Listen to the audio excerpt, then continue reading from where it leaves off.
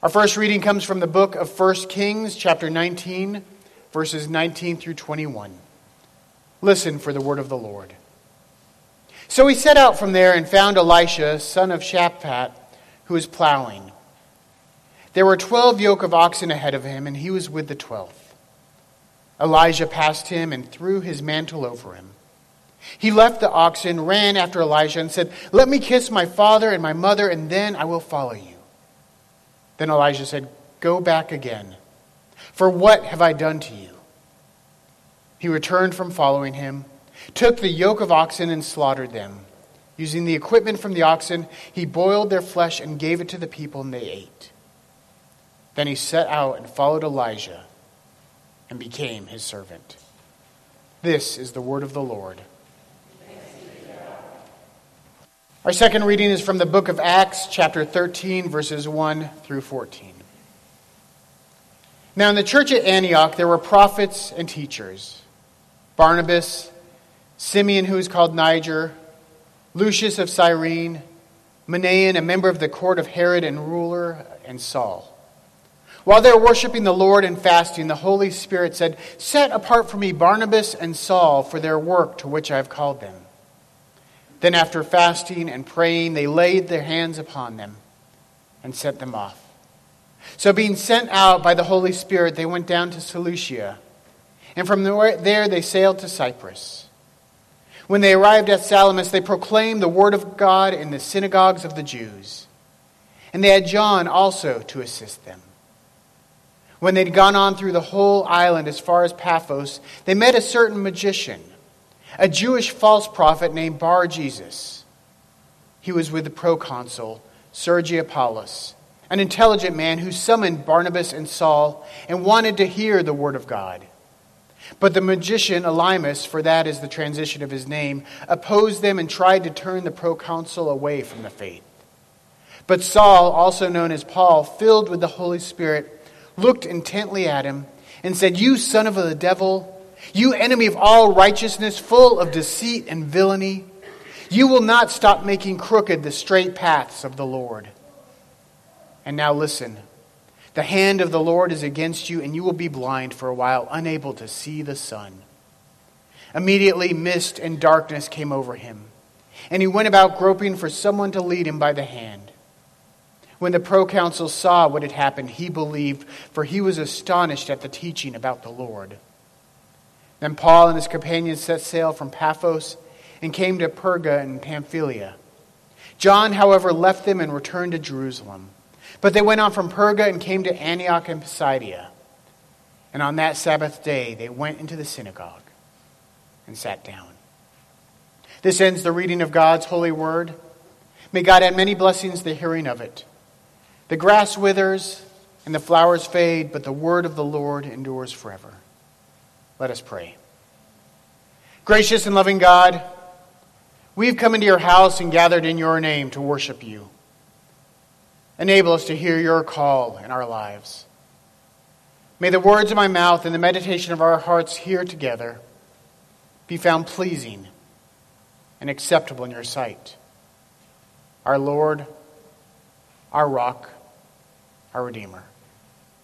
Amen.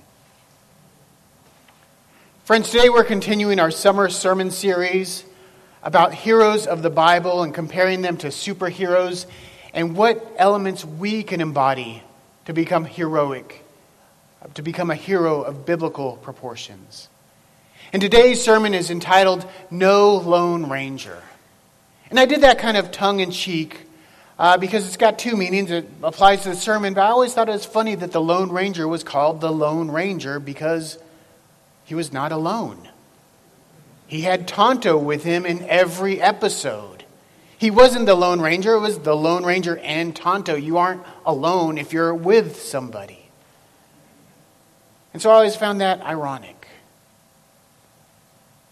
Earlier this summer, a movie came out that I just had to see. Speaking of Lone Ranger, this one was called Solo. In case you don't know, it's about Han Solo. And you might have heard about a little movie that I kind of enjoy, Star Wars. I've mentioned it once or twice. And this was taking Han Solo, the famous scoundrel, and setting off kind of an origin story for him. Now, if you know anything about Star Wars, you know anything about Han Solo, you know that Solo, again, doesn't fit him, that he's not alone. Because he's always got his trusty sidekick, Chewbacca. And Solo, in the very beginning, or towards the beginning of the movie, shows how they meet, how they become friends, how they begin to work together. And I bring up Han Solo and the Lone Ranger because today's sermon is about how, as heroes, we need sidekicks. We need people to work alongside us, to help us out. In today's scripture, I lifted up one passage from the Old Testament, one about the New Testament, about sidekicks. Elijah is considered by most of the Jewish faith to be the greatest of all the prophets. When people asked who Jesus was, some said he is the re-embodiment of Elijah. That's Elijah come again. That's how much Elijah meant to the Jewish people, but he could not do it by himself. He comes across a young man working the fields, driving a dozen oxen, and he calls him to be his apprentice, to be his helper, to be his sidekick. And together they traveled through the lands for 6 years, working as prophets with one another. Paul is the man who's responsible for writing the most of the New Testament. He traveled throughout the Middle East, starting churches in places like Corinth.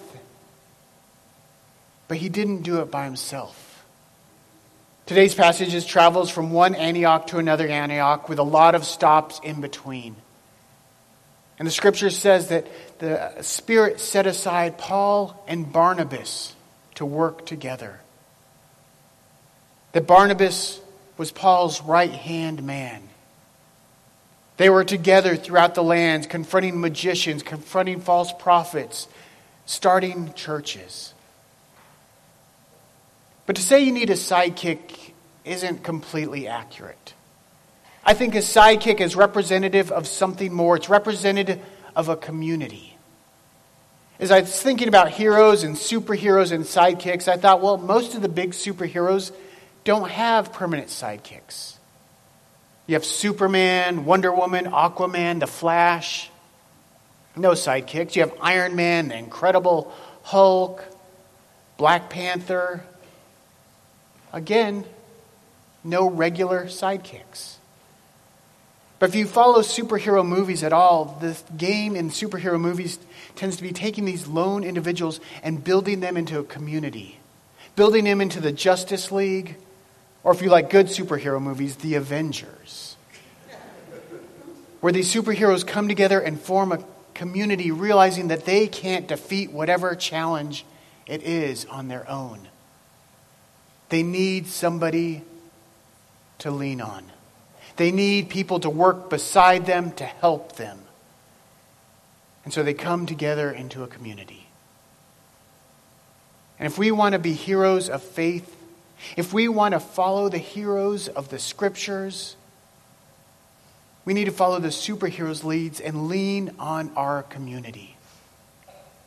After all, we were created to be in community with one another. We worship the triune God, the God that's the Trinity, the God that is Father, Son, Holy Spirit, Sustainer, Redeemer, Creator. We worship a God who is in relationship, who is in community with Himself. Father, Son, and Holy Spirit permanently together, yet individuals. A divine community. And this is the God in whose image we were created. We were created to live in community. I don't think it's any accident that when Christ first entered into public ministry, He was baptized, sent into the wilderness for 40 days, came out and immediately started calling disciples. Started gathering people to be His people. To be His community. To help Him along the way. There's an old sermon illustration that I've heard dozens of times, but it's no less powerful. About a man who, after a tragedy, decided that he couldn't be around the church. That he'd rather worship God on his own at his own house. The pastor went and visited him, and they sat before the fire and talked throughout the evening. As they talked, the fire began to go out. And as they talked, the pastor saw a coal fall out of the fireplace and begin to grow cold. The pastor, without saying anything, went, took the tongs, picked up the coal, put it back into the fireplace where it began to burn brightly again. The man was back in church the next Sunday. Now, this is obviously an urban legend of liturgical type or a sermon illustration, but it makes a valid point that to be our best in our faith, we need to be surrounded by others that worship as we do, that follow Christ as we do. We need others to lift us up when we stumble. And that's what the church is about. The church is a community, a family built on the love of God, on following Christ, on trying to be the people in the body of Christ that God calls us to be. We're called to be in community with each other. We're called to lift each other up, to help each other when we stumble. I've shared with you that the adoption process was a difficult one for Heather and I. It took several years, that we had several adoptions fall through. That at times it was devastating. I remember one particular adoption fell through. We were weeks away from the birth. We began to put together the nursery, and then the birth parents disappeared. And I entered into a state of depression, and I struggled, and I had a crisis of faith. And I didn't know it, but dear friends from the church saw this and prayed for me.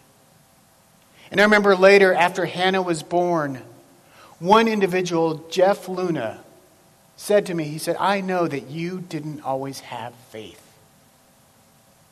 But when you didn't have faith, I had enough for the both of us." Think about what a powerful statement that is. Think about how much that could lift you up. Knowing that when you struggle in your walk with Christ, when you have doubts, when you don't have faith, you have brothers and sisters who have enough faith for both of you, who are there to help you, to lift you up, to walk beside you. If we truly want to be heroes of faith, heroes in Christ's eyes, we need to lean on those people. But there's a word of warning. Those people come into our lives, and those people leave our lives. If we go on reading the story of Elijah and Elisha, after 6 years, Elijah is taken up into the heavens, leaving Elisha by himself. If we continue reading about Paul and Barnabas, just in the same chapter later on, they have a huge fight and go their separate ways. People come and people go. When you think of hero sidekicks, you might be surprised I haven't mentioned Batman and Robin yet. It's the most famous sidekicks, Batman and the Boy Wonder. Now, do you know what Robin's real name is? Alex, what's Robin's real name? Which one? That's the answer I was looking for. There have been at least 5 different Robins. There was Tim Drake, there was Dick Grayson, there was, I wrote them all down because Jason Todd, Stephanie Brown, and Damon Wayne. 5 different people have filled the role of Robin. They were Robin for a while, and then they left and went their own way. People come and go. If you've been a member of a church for any amount of times, you've seen new members come, you've seen people move on for various reasons or pass on to the church triumphant. That's why it's important that we have a community, not just one person. That's why it's important that we belong to the body of Christ, a living body that continues to grow and shrink, add members and lose members. Because then we always have someone who's there for us. We always have someone who is walking beside us. We always have someone who we can have faith for when their faith wavers, and who can have faith for us when we don't have faith for ourselves. That is why we worship a God who is the divine community. That's why we were created to be in community with one another. That's why we serve each other, worship together, and come together as the body of Christ. Amen.